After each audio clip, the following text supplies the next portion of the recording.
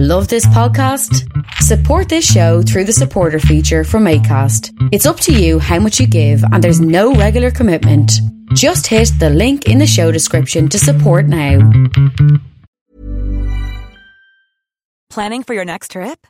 Elevate your travel style with Quince. Quince has all the jet-setting essentials you'll want for your next getaway, like European linen, premium luggage options, buttery soft Italian leather bags, and so much more. And is all priced at 50 to 80% less than similar brands. Plus, Quince only works with factories that use safe and ethical manufacturing practices.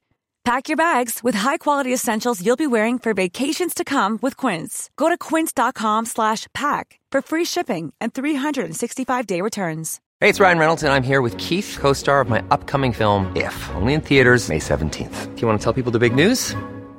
All right, I'll do it. Sign up now and you'll get unlimited for $15 a month and 6 months of Paramount Plus Essential Plan on us. MintMobile.com/switch. Upfront payment of $45 equivalent to $15 per month. Unlimited over 40 gigabytes per month. Face lower speeds. Videos at 480p. Active Mint customers by 531.24 get 6 months of Paramount Plus Essential Plan. Auto renews after 6 months. Offer ends May 31st, 2024. Separate Paramount Plus registration required. Terms and conditions apply if rated PG. Please consider supporting Black Women United YEG for the protection and advancement of black women and girls in Alberta. You can learn more about them at bwunited.ca. They are always looking for donations and volunteers. So please, again, support Black Women United YEG for the protection and advancement of black women and girls in Alberta. Again, that website is bwunited.ca. Hey, this is Trevor from Halifax, calling in to say that I support Creative Control on Patreon because I think long-form arts journalism is a crucial part of music culture, and there's simply not enough of it out there today. Vish is a master interviewer, he lands great guests, and he has his finger on the pulse of the ever-changing music landscape, both here in Canada and abroad. For all of these reasons and many more, I think you should support Creative Control on Patreon too. To make your flexible monthly donation to Creative Control, please visit patreon.com/Creative Control today. I'm Visha's wife, and I will love him no matter what you do. And now he has me on the record saying that.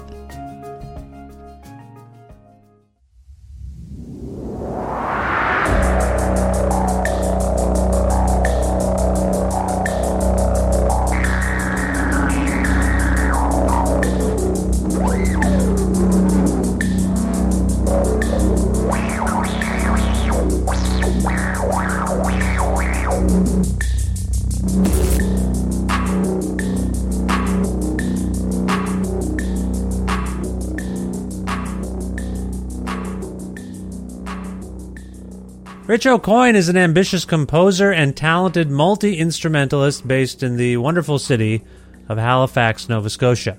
Since the release of his 2007 EP, Personal Publication, Aucoin has earned a reputation for a joyfully structured live show centered on his unique exploration of indie rock-infused electronic music, his tendency to collaborate with millions of people, sometimes on one single album, and his penchant for touring across large land masses by bicycle and running marathons to get from one show to the next.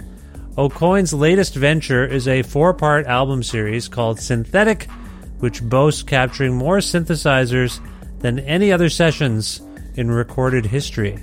It kicked off in the fall of 2022 when We Are Busybodies released Synthetic Season 1, a synth odyssey, which prompted Rich and I to reconnect for a good talk about the Nova Scotia mindset, one of the first reviews he ever received for his music, the good parts of social media, and what's been happening with Twitter as of late, all of the different instruments he studied in school and now knows how to play very, very well, where the idea for Synthetic came from, and how you too, listening right now, can still contribute synth to this album series, why and how he has worked as a touring musician who has crossed a lot of North America by bicycle, what's next for the Synthetic series, other future plans, and much more. A part of the Entertainment One network with the support of listeners like you, who follow and subscribe to this podcast and spread the word about it, and make flexible monthly donations at patreon.com/creative control, which is the primary source of revenue for all of the work that goes into this podcast. So if you don't mind checking it out and considering donating, please visit patreon.com/creative control. Plus in-kind support from Pizza Trocadero, The Bookshelf, and Planet Bean Coffee in Guelph, Ontario, and Granddad's Donuts in Hamilton, Ontario. This is episode 737 of Creative Control, featuring the lovely and talented Rich Aucoin, with your host, me, Vish Khanna.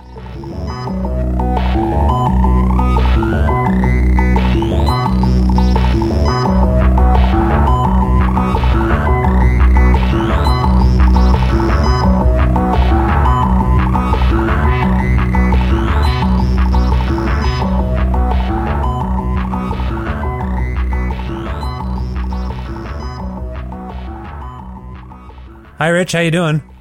Good. How you doing, Vish? I'm well, thank you. Thanks for asking. Where in the world are you today? I'm back home in my apartment in Halifax, Nova Scotia. Halifax. Now, how... This is, I knew your brother, Paul, as a Toronto person. What is the story with the Aucoins and Nova Scotia? Are you from there? Yeah, we're both from here. And, yeah, Paul had I think a 20-year stint in Toronto. He's now back here as well, but still works with a lot of Toronto-based artists and businesses.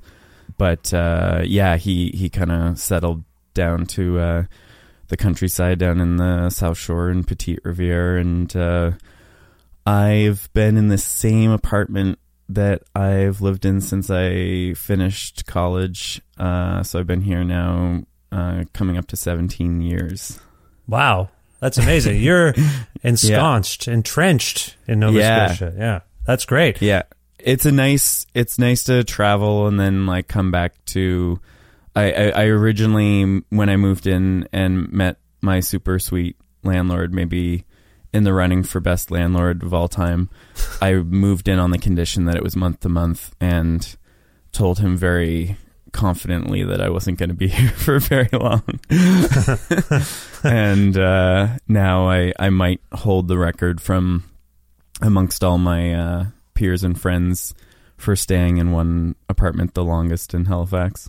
Did you assume when you said that to your landlord that you would live in Toronto, Montreal, something like that? Yeah, all the places listed in that Joel Plaskett song. Joel Plaskett. So for those who don't know, for those who aren't familiar with Joel Plaskett, he is someone that came up in conversation recently when I was talking to the people in Sloan, particularly Jay Ferguson. We were just talking about, it seems to me that some Nova Scotians get a little self-conscious about moving, having moved. Yeah.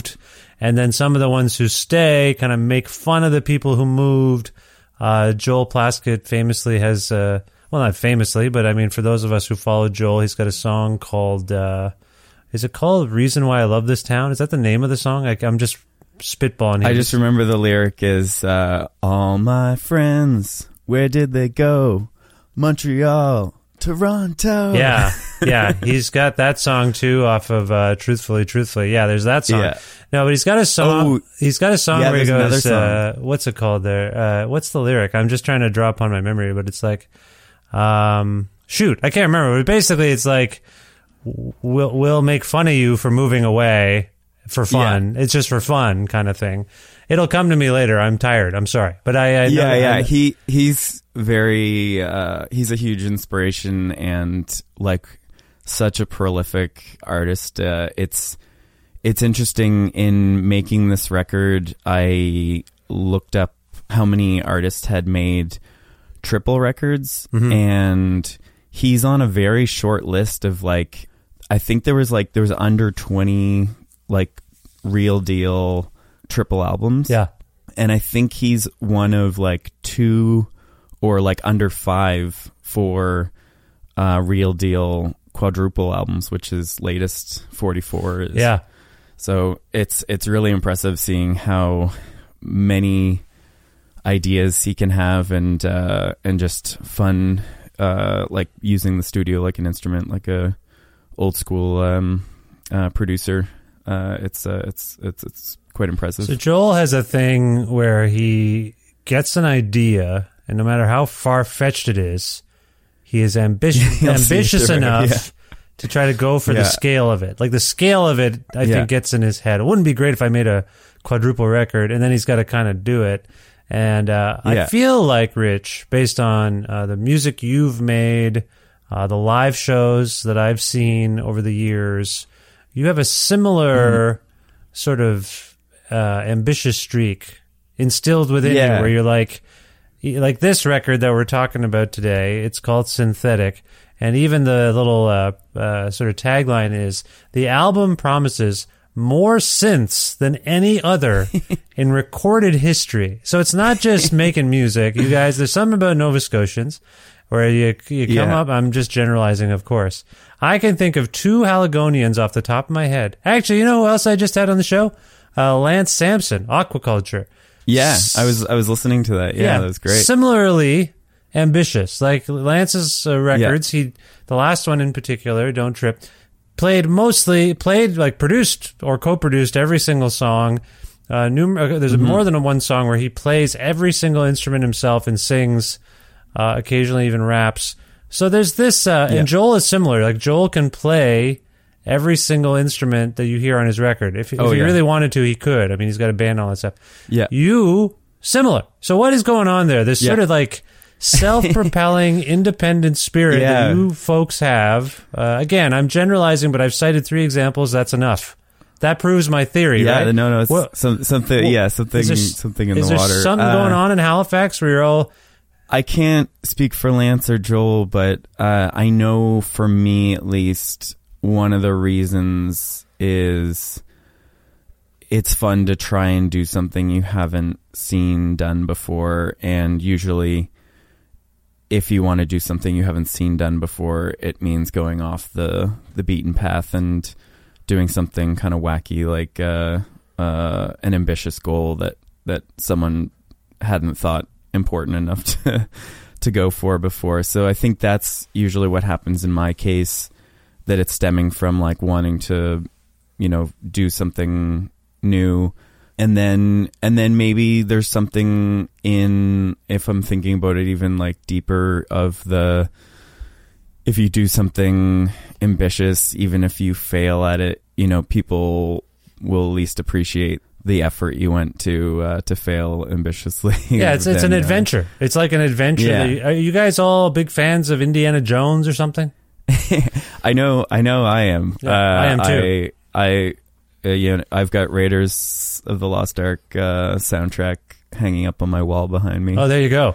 I think I just, by the way, as you were speaking, I just want to do a callback, because I think I'm riffing off my memory, but I think I remember the lyric from that Plaskett song. Oh, nice. Yes, yes. I saw your band in the early days. We all understand why you moved away. Shoot, now I forget it.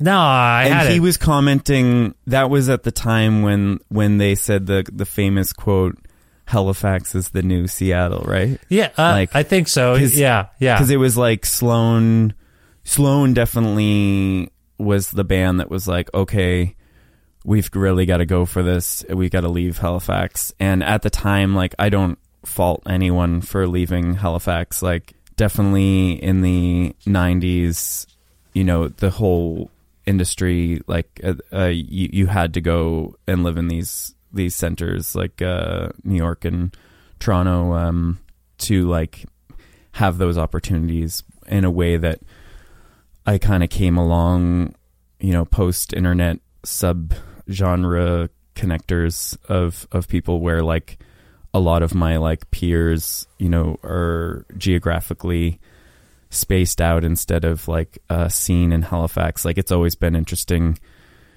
growing up playing music here, because I have some friends that I used to play with all the time, but we weren't akin genre-wise. We just kind of liked each other and would have these like eclectic shows. Yeah.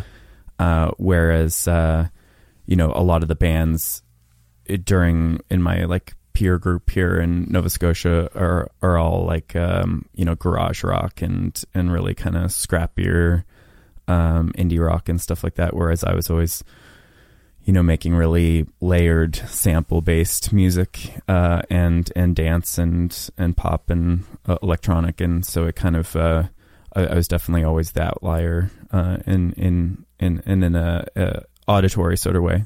Yeah, but within everything we're discussing, what I really wanted to get to about that lyric, and again, I'm half remembering it, is, I saw your band in the early days. We all understand why you moved away, but we'll have a laugh anyway because it's fun. And the fun, I'm paraphrasing, and Plaskett heads out there are probably wincing as I mangle these lyrics off the top of my head. But I just want to say the fun part is where I'm coming from, because as a follower of people like Joel and Thresh Hermit and yourself, I always sense that within that ambition is, like you say, a kind of, it's like a challenge and an adventure, but it's all meant to be fun. And I feel like you in particular, given the kind of music you make and the live shows you put on, it seems to me that you're trying to both conjure or channel joy and fun. Yeah. So it's not just to impress people with the ambition. You're trying to instill joy. Is that fair? Yeah, I definitely, and also pulling it back to like what I was saying of trying to do something new. Like, I think the ideas I go after, I'm just trying to I think I can elicit that joy if I go for something that I can even just give you the elevator pitch of what I'm working on, and you're like, whoa, that's crazy. Yeah. And that immediately makes that sort of like joyed kind of wowedness of a goal that seems unreasonable or something. But you actually were kind of a director of this as well, because you gave me my first like professional review. I did? In Exclaim, in 2007 for my first EP. Oh wow! And I always remember the last line of it was something to the effect of Rich is an artist whose ambitious works is something to keep tabs on. And I was like, okay, he liked the ambitious part. Let me keep going with that. Well, I have no real recall. I've done a million of those sorts of reviews. It's always interesting that I've had this a couple times lately where someone remembers something I think it was Jose, also for Contreras from By Divine Right, invoked a review I wrote of a live show they did. And I'm like, oh yeah, I vaguely remember doing that. It is interesting. Like we forget, people like me, I think, forget it's like how much... It was just another one for you, but as a young 23-year-old artist who was excited about being reviewed in Exclaim for the first time, I, was hanging off that piece of paper, just being like, oh my God, nice. All right, I'm doing this. Nice. This is happening. Well, no, it's good. I didn't take it for granted either. I knew that, ideally in those things, I was trying to help the artist I enjoyed at least spread the word. And that's what this show is too, I guess. It's an extension of that. Yeah. And what a great thing you've created for the world. Like, as I said before we start rolling, 730 episodes of such an eclectic, maybe the most eclectic lineup I've ever seen. In these interview shows. It's really nice. That's very kind of you to say. I'm as we're speaking, I had a really busy and ambitious and fulfilling month of October, but I was at like 2 episodes a week, and I was kind of which happens sometimes. I get so into it that I want to make and people have records coming out, and I try to keep the show topical in that regard, But I crashed by the end of the month, and for sure. I was just sort of Rocktober. Yeah, I was just sort of like it's heavy. It's weird though, because there were various points of that month where I'm like, I don't mean to sound immodest, but I was feeling the things you're saying. I'm like, this feels good. Mm-hmm. I think I'm doing good work. The show feels good. And as I'm speaking to you, Rich, I feel a little depleted. And like, I don't know if you have this as a musician. I go through like within 2 weeks, I can think that the thing I did or am doing is fulfilling and beneficial to others and the best thing I've ever done. And then a week later, I'm like, I should just quit. why am I doing this? What is the point? That's how I'm happy to speak to you. I don't mean to sound depressed, but I'm just like, I'm in this zone of having worked so hard. Again, as we're speaking, it's early November, very early November. And I'm just like, I'm having that sort of existential thing that happens to me sometimes. And I usually ride it out, but it's palpable. And it's winter here in Edmonton. Like the snow just fell. Yeah. All of it's sort of hitting me. I'm just being candid with you. I appreciate the praise. I need it today. Thank you. But I also, do you have that? Do you ever get these sort of doubts? Oh my gosh. Yeah. So I get what you're talking about on a weekly cycle. And then there's a even shorter one that's like a daily version of that for me. Yeah. It's a very real thing. Like, I have been having more of these conversations with artist friends, like especially as I get older, where, you're starting out, you're having, you get reviewed and exclaimed by Vish and you're super excited and like, there's no like end in sight. And then suddenly, how many years is that? 15 years go by. Yeah. And then you're like, oh, it'd be kind of nice to do the things that I see other people doing, like have a family and, move out of my first starter apartment and kind of stuff like that. And so those like kind of real things like hit and come up with a few, analogies in that, like, I started swimming across the lake with a bunch of artist peers, and now we're over halfway through the lake, and it would be just as hard to swim back and find another career that involves taking a boat of some sort. So there's like a certain sense where I should just keep going, but then it's one thing to gamble my own life, but if I want to have like a family in the next few years, these kind of like lottery kind of ticket kind of things that constantly are happening, where I either like I get a placement through some sort of film or TV, or I get invited on tour. Like all these things kind of, you can't rely on them, but they certainly are the reason, one after another happening throughout my career has kind of let me do this as my job for 15 years. But it's certainly like this thing where you're kind of like, okay, how do we get this like really just being its own churning machine that I can just run without feeling like every day or every week the whole thing is a wasted pursuit and it's gonna fall apart. And and then those funny things that your like extended families tell you years ago, like at like a family dinner or something, like when they're like, you still doing the music thing? And you're like, yes. And they're like, well, it's good you're doing it while you're young.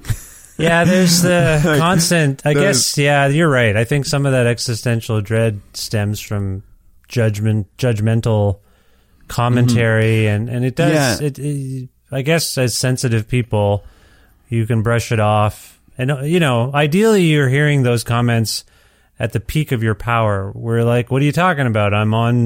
I just got profiled on CBC. I just got an NPR. Like you can feel like I got reviewed and Exclaim or whatever gives you that little bit of a boost. Hopefully that's when you're getting those comments. But like you're saying, you're drawing upon these little side comments that are made at family gatherings in the last 15 years, and they creep up on you. And I think I have the same sort of doubt and feeling of like, maybe I'm not good at this. Like, again, having just received numerous comments that I am. Not just from you. Like I get these emails from listeners, and it's like really nice, but it's, I don't know. And so then you feel, I feel a little bit of responsibility to it and guilt for not doing it. It's a very strange thing. And I think Yeah, I think there is this objective level, and so most of my existential stuff revolves around just very brass tacks, like economical concerns. But I also have had a lot of conversations with artist friends about, artistic goals, and those are, that kind of existential thing is a little blurrier because like you can't control, the reviews you get, and you can't control how it's like received. You can only just keep doing the work and hope that you get lucky that your mix of ingredients and way to yield them into a soup correlates with what people and reviewers want at this particular point in history. Like even you might even make something amazing that nobody wants that soup for 20 years, and then 20 years later they're like, oh, have you tried this soup? It's amazing. But, yeah, that's true.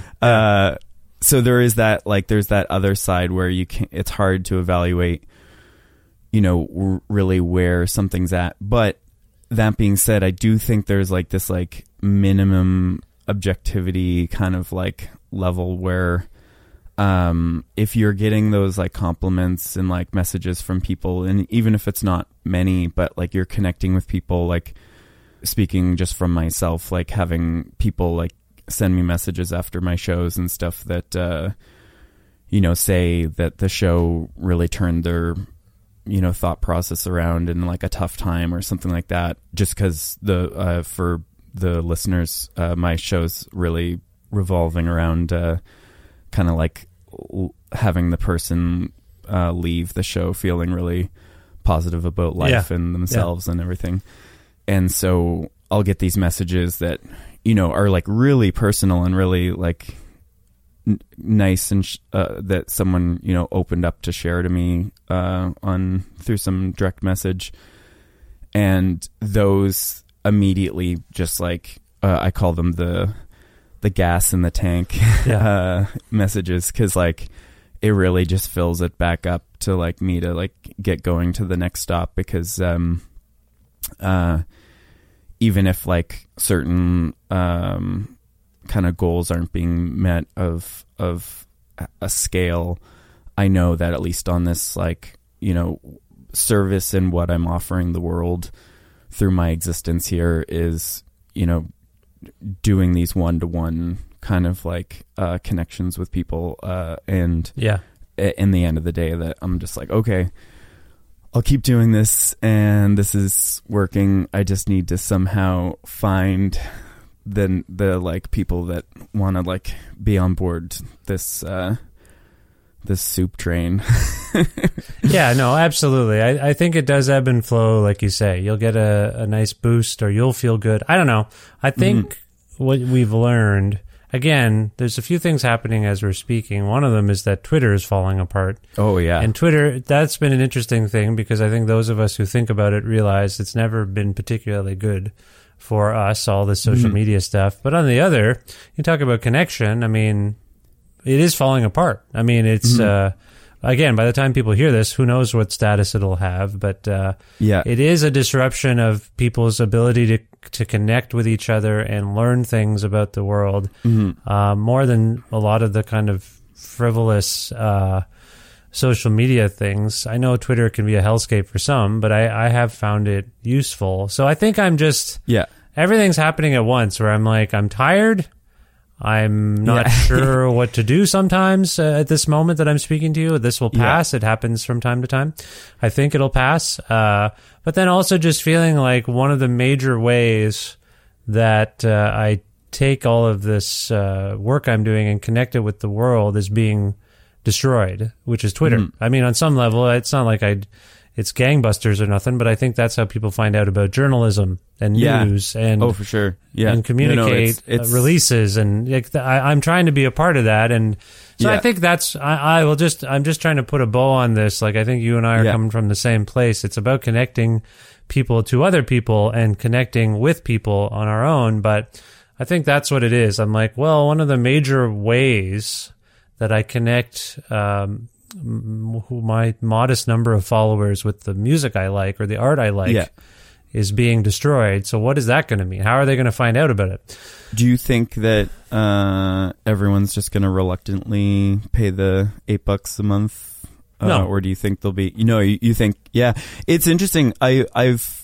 Just so we're clear though, that's for verification, I think. It's not necessarily to use the service, but No. I mean, mostly the people that are verified will probably want to keep the functionality that they had. It's probably worth the $8. I don't want to go on a.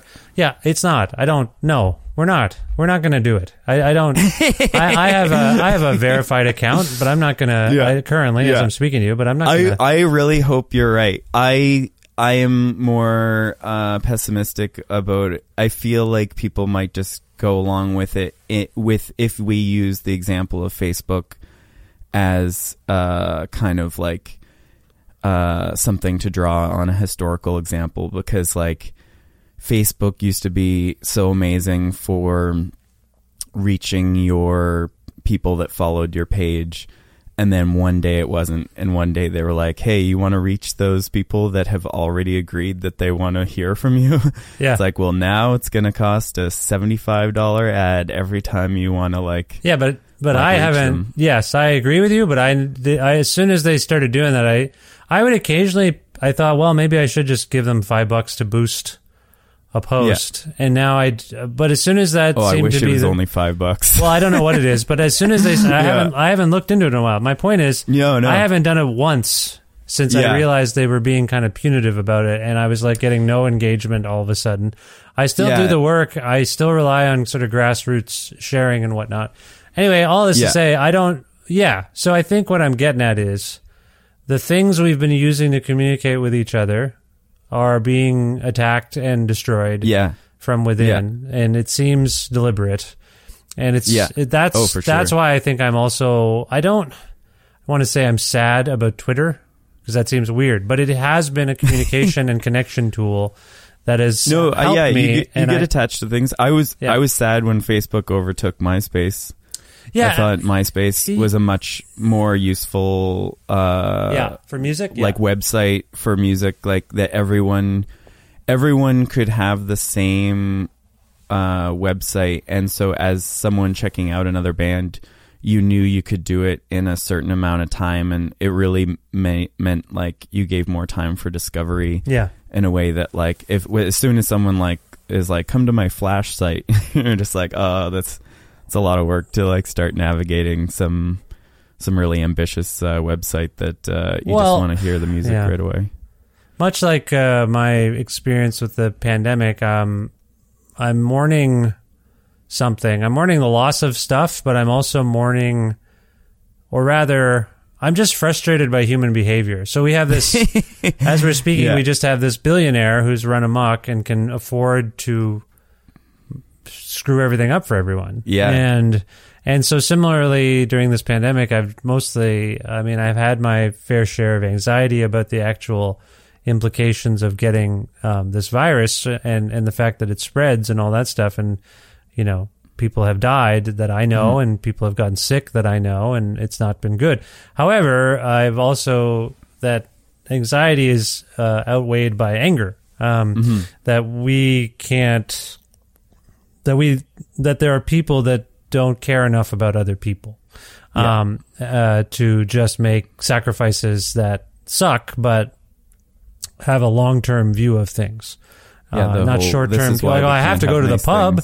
I have to go to the pub, right? Well, no, you don't have to if it means potentially harming other people. You know what I mean? But it's just, so that's the kind of stuff where I'm trying to, maybe this is a false equivalency, but I feel like one guy buying a platform that everyone uses for, hopefully mostly for good reasons, and to destroy it from within because you're insecure or you're mad that you're not funny, because I think he's just mad that people don't like him, and he thinks this is a way for people to like him, the cool people. The verification thing is interesting because let's look at it on a high school level. Those are tiers of popularity and acceptance.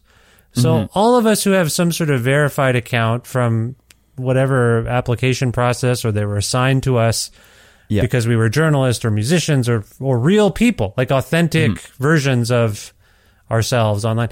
Like, he seems mad that there's some sort of elitism associated with it, and he wants to even the playing field while not realizing that verification. And I mean, to your earlier point, there will be people who do value their verification enough to pay to keep it. But I think other people are just angry that this is what he's focused on in sort of in plain sight. Just like, I don't like that these people seem cooler than everyone else and me. So I'm going to make it a point of emphasis that you're not cool. Anyone can be cool on my website. For $8 a month. For $8. You pay me and I'll make you cool. And I'm just riffing here, so I don't know if I've thought this through, but there's something psychological about the verification thing. Because there's some of us who, I have another account that's not verified. One of the shows I like, The Best Show. Oh, I fucking love The Best Show. Yeah, they will every couple months be like, hey, please verify us. Like, there's something, and I've gotten in on that action a little bit to be like, can you just verify my podcast account? Like, I don't know why, though. Like, if I think about it. So, like, all I'm getting at is some of us do have that little bit of insecurity and neediness, and what he's doing is tapping into it and exploiting us for wanting to feel validated and verified, if you will. Yeah. And so anyway, this is my little theory about it. It's not germane to you or your record per se, but I just wanted I find it fascinating. I mean, and it's interesting when we're talking about both this existential angst and the sadness of, you know, why can't we have nice things in the world? Yeah. I mean, one of my main, and to tie it back into why I live in Halifax, like, one of my main things that counters all this is just being out in nature. And I spend a lot of time in the ocean surfing and snorkeling. And that's one of the reasons why I live out here. And I think, you know, the getting away from technology and just being out and surrounded by plants, for those that follow me on social media, they probably know about my jungle kitchen, where I have, you know, every inch of the wall covered in pothos and vines and and tropical plants. So like I think getting away from Twitter and getting away from social media and having that being a part of your routine is just so important. Well, again, I do think like that's the silver lining here is maybe he is shining. This whole exercise is shining a light on why do we need the validation of verification? Well, like I think the biggest psychological threat, one of them anyway, with social media beyond the disinformation is people feeling that that's a place to feel validated. Because I get it. I still like you step into nature and then you're just like, you immediately in like 1 second you're like, who gives a shit? We're gonna be dead so soon. I know. Like, just make life a little bit better for the people around you, and then you die. That's it. It is very much. If I think about some of the things that have made me feel good about Twitter, almost all of them are like Norm Macdonald followed me. A cool, someone I admire, awesome. Someone I admire followed me. And then you're like, why does that matter though, man? Like, why? And then when someone doesn't, you're like, that bothers us. Like, I know this from talking to younger people. They're like, oh yeah, they stopped following me, so I unfollowed them, you know? And I'm like, this whole like validation part is coming to the fore, because of these exercises that are going on in the background. And maybe that's good. So it's not simply about whether or not we all abandon this communications platform. It's what is this guy, if you really dial into what he's doing, maybe it's shining a light on something. I'm not saying he's doing this on purpose or what he's doing, but if we all step back and be like, yeah, I actually don't give a shit about being validated by this stupid website. Like, I don't... Yeah. You're taking away a thing? Okay, I guess I'm annoyed that the change is happening, like you were with MySpace and Facebook. But I'm annoyed by the changes because it seems unnecessary and petty. On the other hand, if you actually step back and look at yourself, like, what am I caring about right now? Why do I care about this? Yeah. So I hope that's what happens en masse. I'm seeing it on comedy Twitter where people are like, you know... Everyone's making fun of Well, them. there's someone, as we're speaking a day or two ago, is like, I think I figured out a way to deal with this. They screenshotted their own name with the check mark and made it their banner. So when it goes away, they can do that. Or they're adding different symbols. It's like, who cares? You know, like, why would anyone pay this billionaire for this stupid thing? Like, what does it mean? Anyway, Rich, we're not going to resolve this. No, it's weird. Yeah, and so when I'm here, I'm out in nature, like escaping it, or on tour, I'm constantly looking for botanical gardens and stuff. The one you have in Edmonton is so amazing with the pyramids. Oh yeah, that's right. I'm not sure how much time you've spent there, but I go pretty much every time I come out to Edmonton. That's lovely. Yeah, I like that. Did I say Vancouver? I think I said Edmonton, but you said both things. I think did you just? You said both things. It is interesting that you said I go into nature, and I think you were kind of saying to get away from the internet. But then you also said, for those of you who follow me on social media, you will know. You see where we see what's happening to us. Like I take my respite from the internet. But then I bring my respite to you on the internet. Like that's how I like. Just enjoying the camping, and you're like, you're taking photos of the camping. Yeah. Like it's so like we're a little fucked. And I think this is a nice segue into something more positive, which is you and your work. Before we get into Synthetic, a Synth Odyssey Season 1. This is one of 4 seasons, as I've sort of contextualized for people in the introduction of this episode.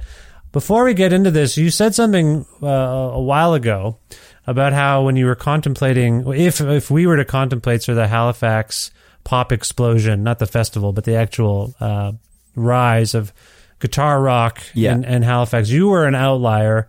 I want to ask you a little bit about why that was. What instruments you are trained on, first of all, and why do you suppose you wound up going down this more synthesized route compared to some of your peers? I think of Ryan Hemsworth and other people doing kind of similar explorational stuff as opposed to whatever, the indie rock of the time. Anyway, can you talk a little bit about... Yeah, it's funny because even Ryan was mainly a guitarist. That's right. Like at least when we played shows here, and then I feel like he found his people on the internet, and then left Halifax, kind of in the classic Joel Plaskett aforementioned way. Yeah.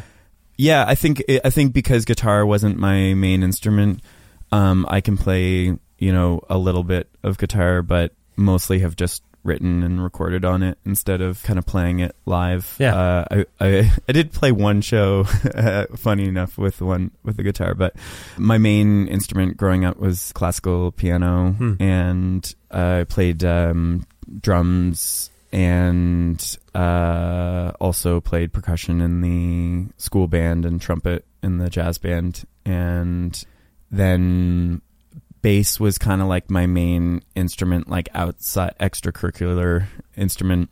I did bass lessons and was trying to quickly advance in my bass playing because I met like my 2 best friends in grade 8, Pierce and Paul, were essentially like child prodigy musicians, and they still are like some of the greatest musicians that I look up to. Pierce just can play like any guitar riff, and eventually went on and made a studio here in Halifax. And Paul kind of was able to play Bonham in a way that you're just like, I feel like I'm watching Led Zeppelin right now. Wow.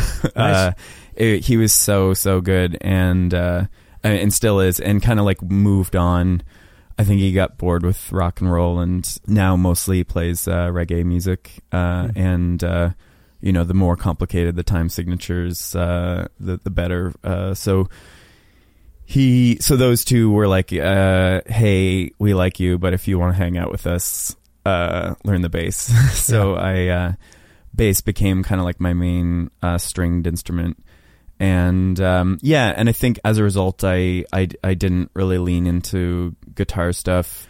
And because so many people around me were making really good guitar-based music, I just was like, oh, I'm just going to find my own lane and just kind of let everyone else make some rad guitar stuff and do my own thing. But it was interesting, not really having my closest kind of musical peers in Halifax were Wyndham Earle, and I played trumpet in that band, and I still technically do. We don't get to play that often, but Stefan just wrote really rad instrumental synth stuff. But also he was a guitarist, so it was always like guitar driven with synth and horns.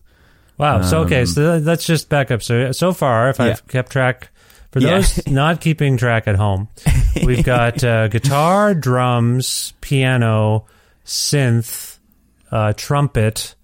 You're a multi-instrumentalist. Like your brother, by the way, Paul, who I got to know a lot more because he was in Ontario and he was producing records by a bunch of indie rock bands at the time. And Paul stuck out because he played vibraphone, right? Yeah. So also went kind of a unique route.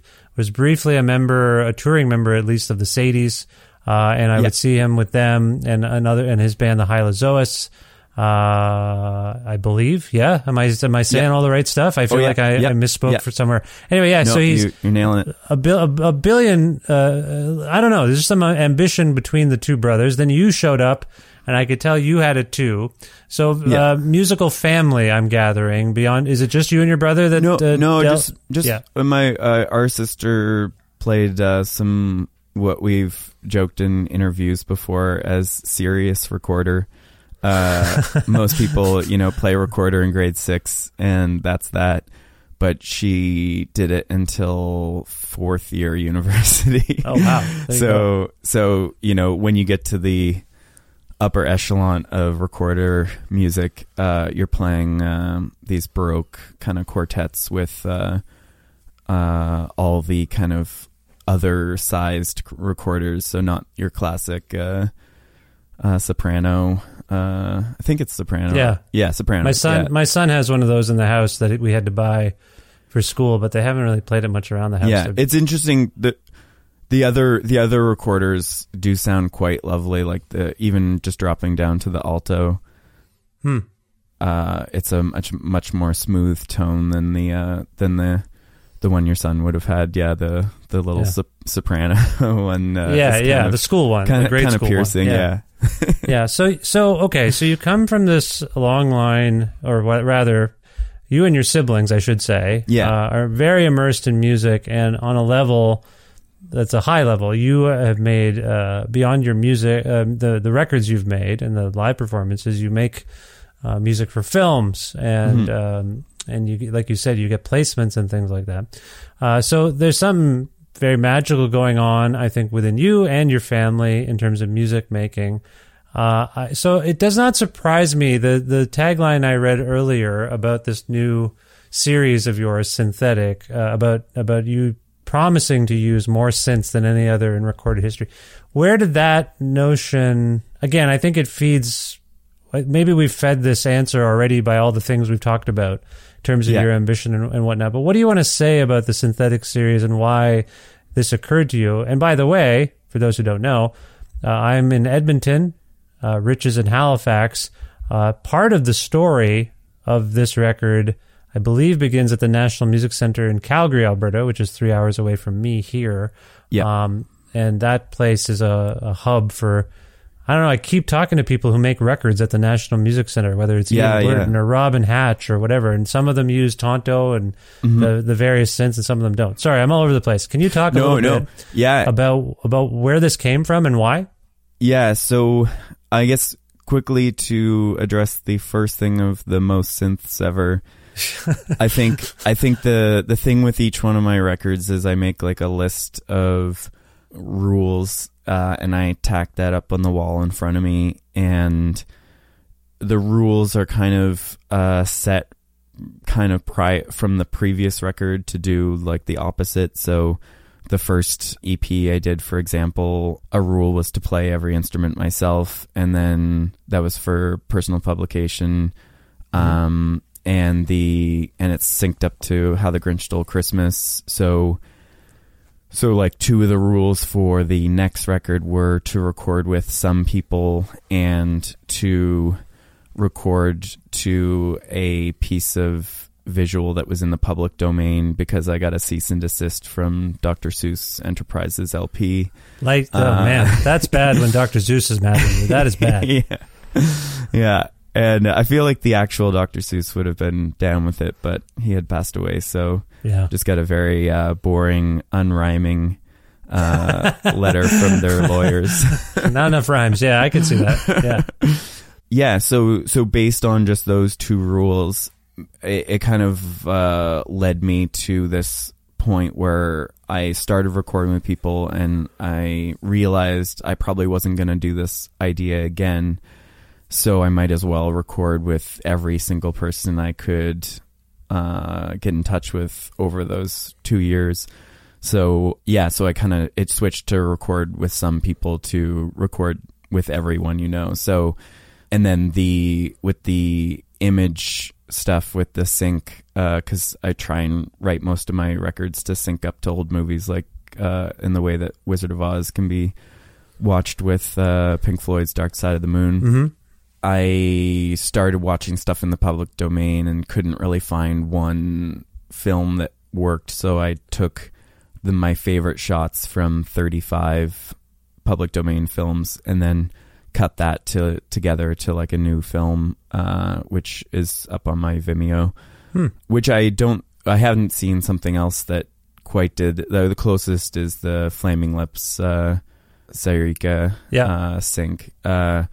But this, the idea with this was almost showing a narrative, but I took Jimmy Stewart footage from 3 different movies, and because they're all in black and white, he more or less looks like the same character in all 3 movies.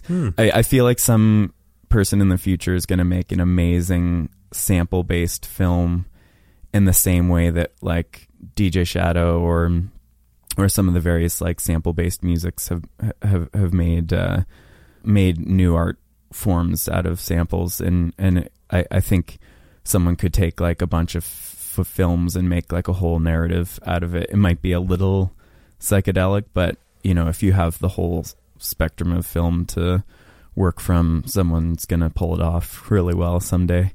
Anyway, I digress. But so those kind of things kind of ballooned, and in the same way with synthetic, my previous record, United States, which I wrote while cycling from Los Angeles to New York in 2018, was a very was my most vocal heavy record. So one of the rules was to just make an instrumental record, and I'd been wanting to do this synth record for a long while. So I was like, okay, it's time to do the synth record.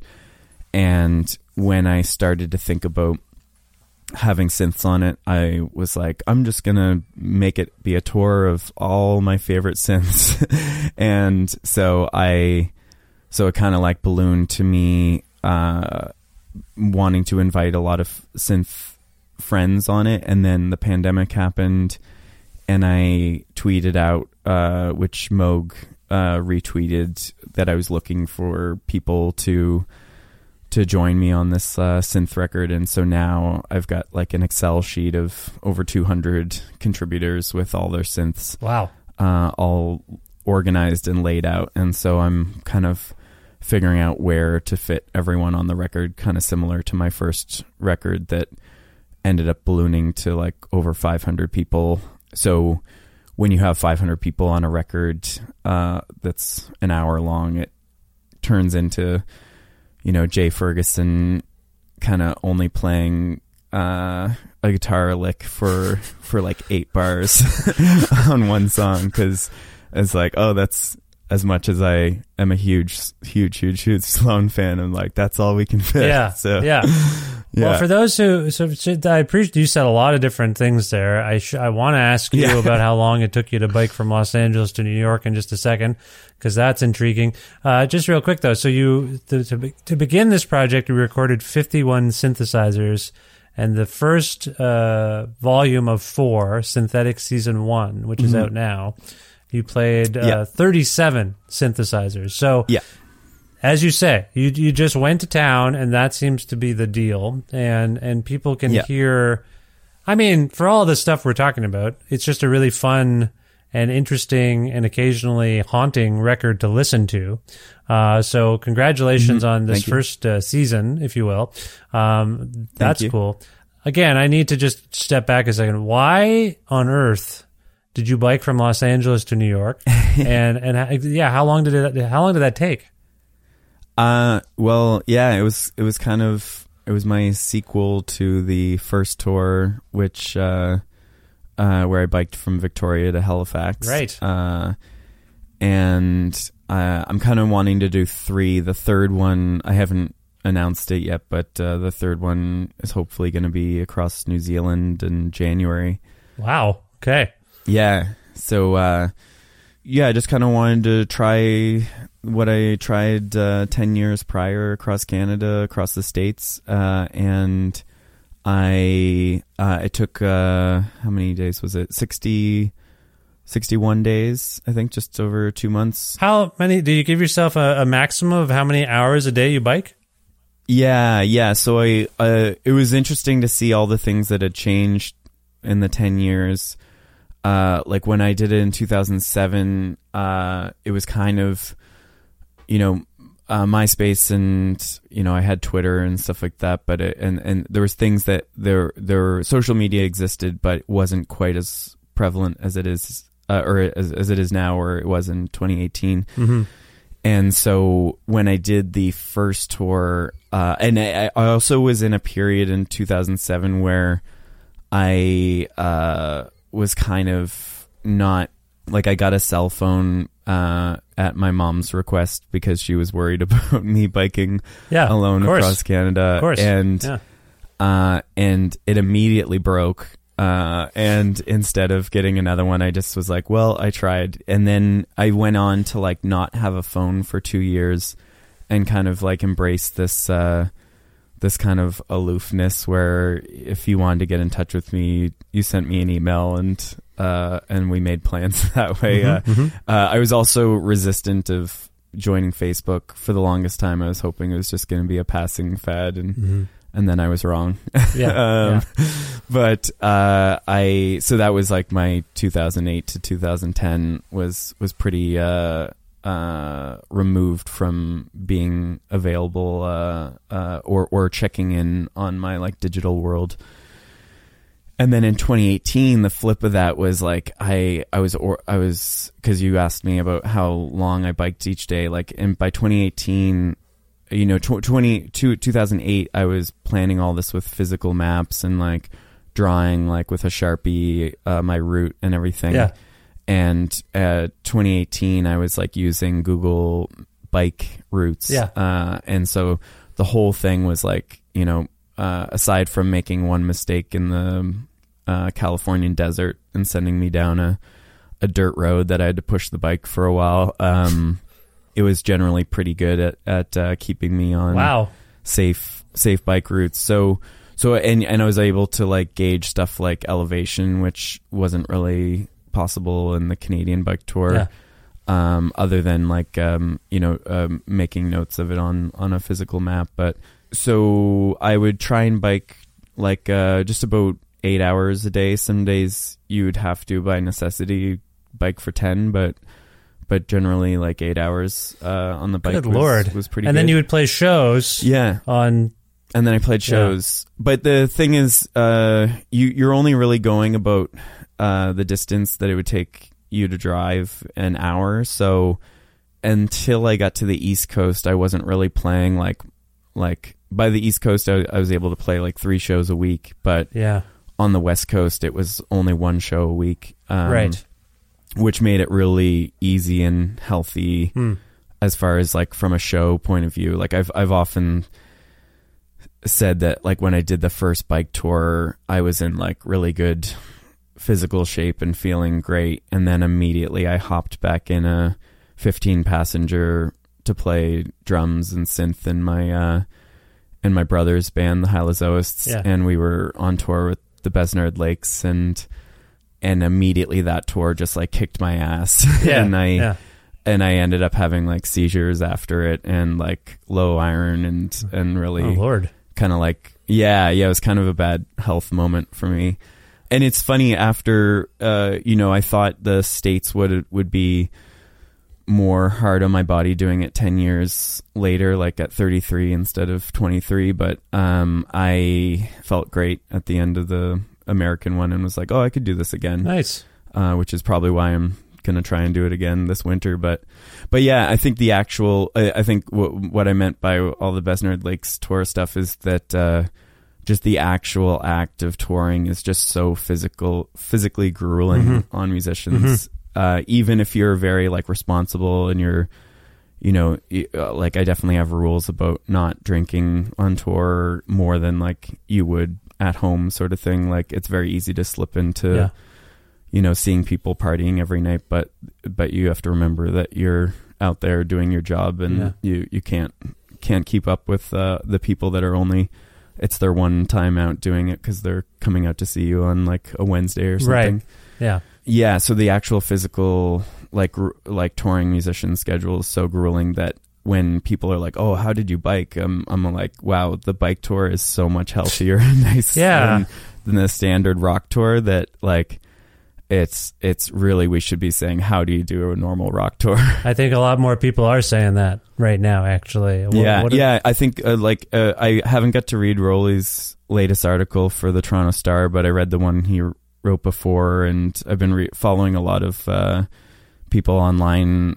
Sean Adams out of the Consequence of Sound out of the UK. A lot of people are really kind of, I think we're at a pivotal moment where we're either going to reluctantly fall back into the way that things were, or the worst state that they're in now, or hopefully get some change and make touring a more healthy possibility for people. Like I literally get sick every single tour. It's not sustainable. For those wondering what we're alluding to, frequent guest and friend of the show, Cadence Weapon, aka Rowley Pemberton, has written an essay about the state of live music for I guess what we'll say are mid-level musicians, like people who play the clubs, not the arenas and whatnot.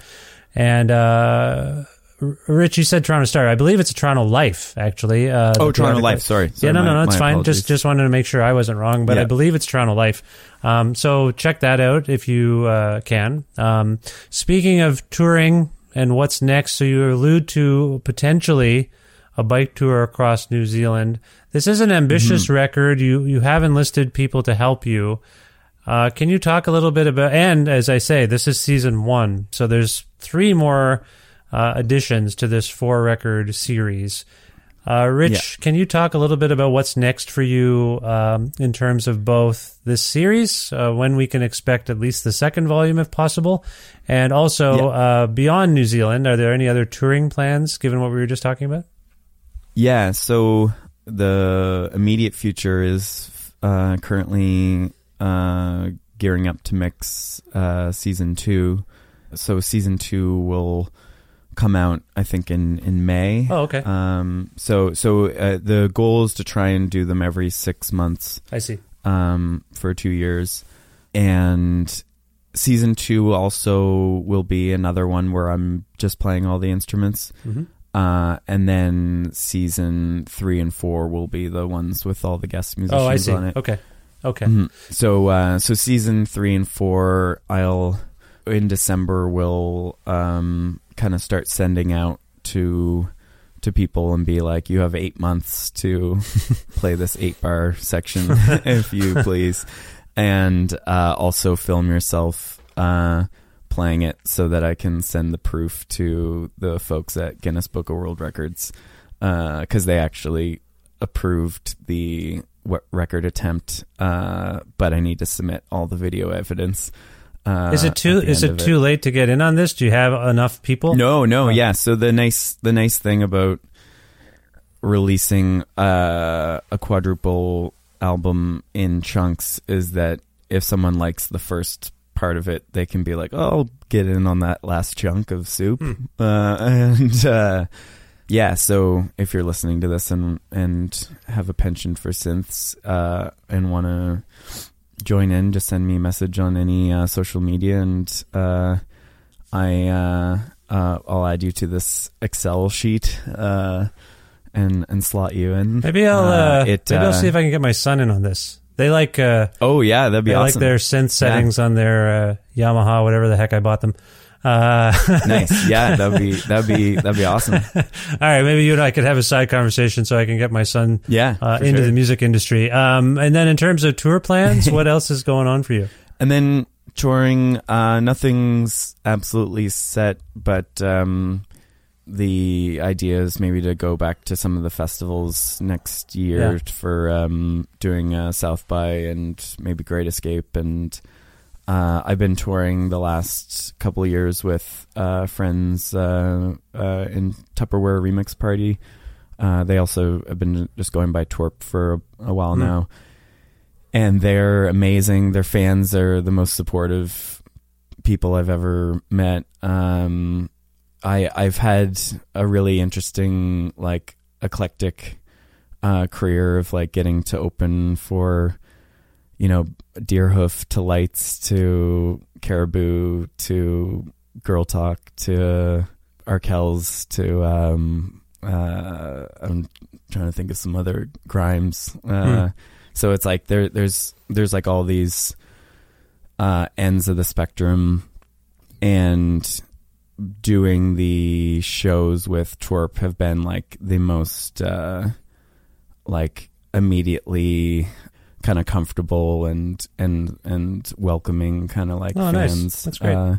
That I've met. So it's been a really lovely experience, and they're buds from out in Halifax here and absolutely crushing it. Like we just played a pretty much nearly sold out tour across the UK. Oh, nice. And so I think the plan is to go across Europe in 2023. Well, best of luck with that. I hope it goes well. And you know, as we're speaking, it's strange times for touring, but I hope it goes well. If people want to learn more about you and the series and your tour dates and things like that, Rich, where would you like to send them using the dreaded internet? Yeah. I think my website has everything and all the links to all my social media, so it's just richocoin.ca. Mm-hmm. Okay, and people can order the record and all that sort of stuff there as well. Yeah. I'm guessing. Yeah. All right. Well, that's cool. If we can go out on a song from Synthetic, I wonder if you can pick one for us, Rich, and maybe tell us why it came to mind, and maybe give us a bit of backstory there. Yeah. Maybe Space Western. As you were mentioning with me doing a lot of scoring and stuff with film, I've definitely have like a lot of tracks on this quadruple record that are kind of showcasing more of my like film scoring kind of sounds. And so this song I think is kind of like a mix of Morricone meets Carpenter.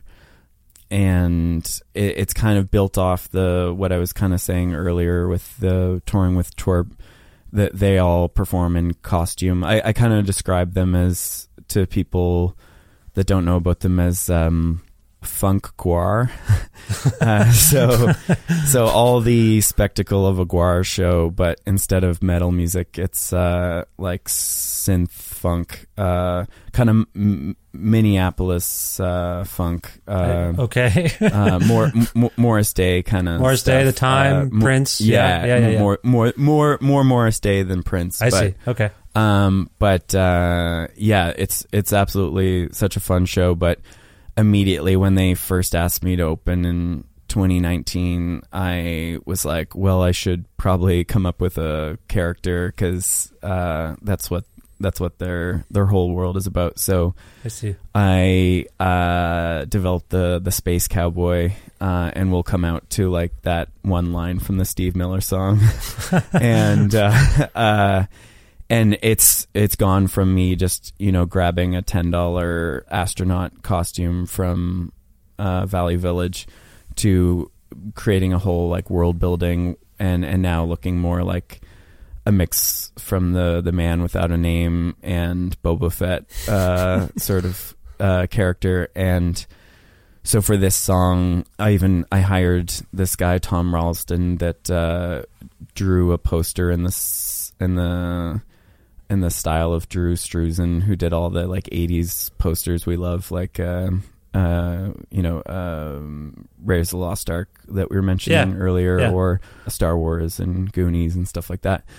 And so we went out to the desert and made something amazing out there with a lot of love, and so I've been kind of slowly releasing the song as a set of teaser trailers, because we actually got to shoot a really cinematic thing out there, which I'm pretty excited about.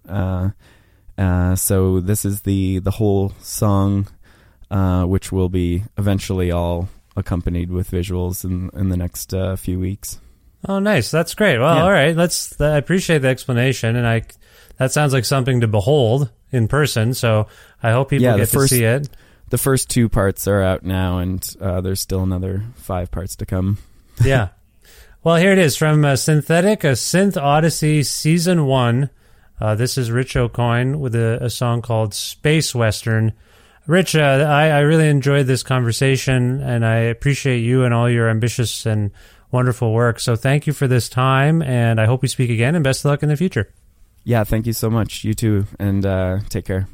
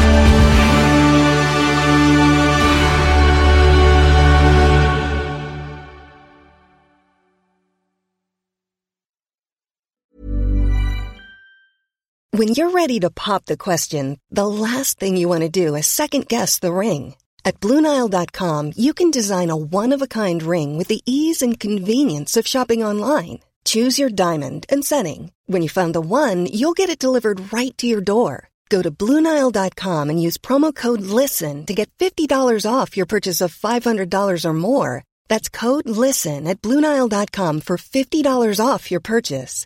BlueNile.com, code LISTEN. Many of us have those stubborn pounds that seem impossible to lose, no matter how good we eat or how hard we work out. My solution is PlushCare. PlushCare is a leading telehealth provider with doctors who are there for you day and night to partner with you in your weight loss journey. They can prescribe FDA-approved weight loss medications like Wegovy and Zepbound for those who qualify.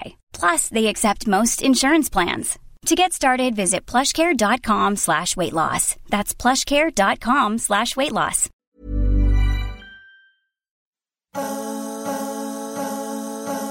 There you go. Some recent music by Rich Aucoin. I hope you enjoyed what you heard there and the conversation I had with Rich. Rich, thanks so much for appearing on this, the 737th episode of Creative Control, which is part of the Entertainment One podcast network and is available wherever you get your podcasts.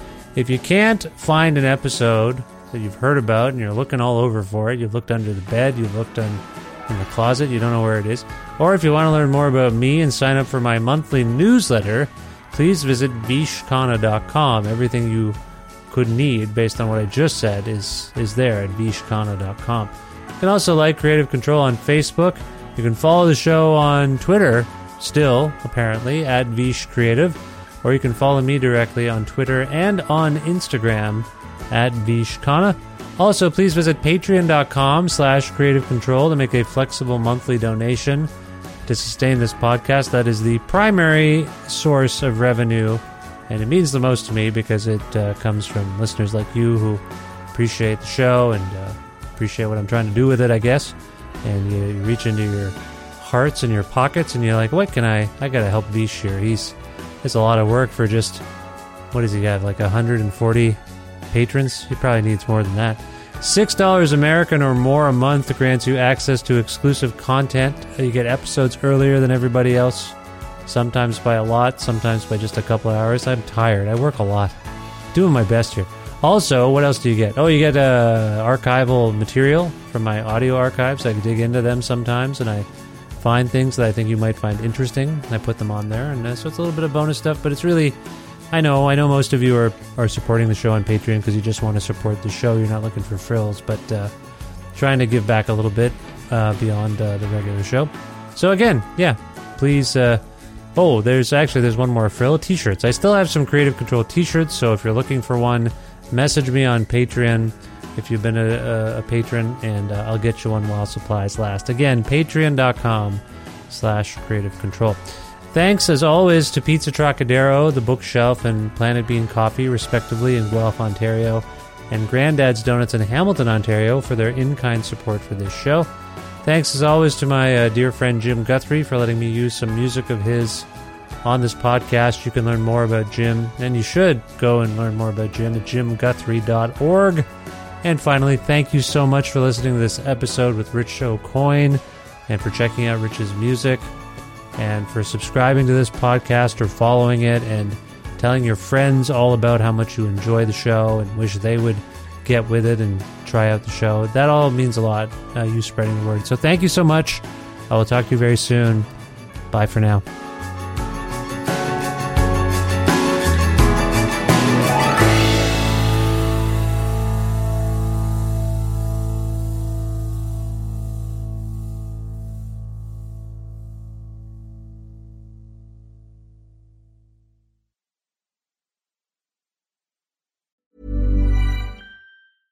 Even when we're on a budget, we still deserve nice things.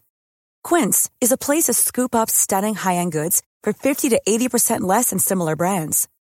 They have buttery soft cashmere sweaters starting at $50, luxurious Italian leather bags, and so much more. Plus, Quince only works with factories that use safe, ethical, and responsible manufacturing. Get the high-end goods you'll love without the high price tag with Quince. Go to quince.com/style for free shipping and 365-day returns. Imagine the softest sheets you've ever felt. Now imagine them getting even softer over time. That's what you'll feel with Boll & Branch's organic cotton sheets. In a recent customer survey, 96% replied that Boll & Branch sheets get softer with every wash. Start getting your best night's sleep in these sheets that get softer and softer for years to come. Try their sheets with a 30-night guarantee. Plus, get 15% off your first order at bollandbranch.com. Code BUTTERY. Exclusions apply. See site for details.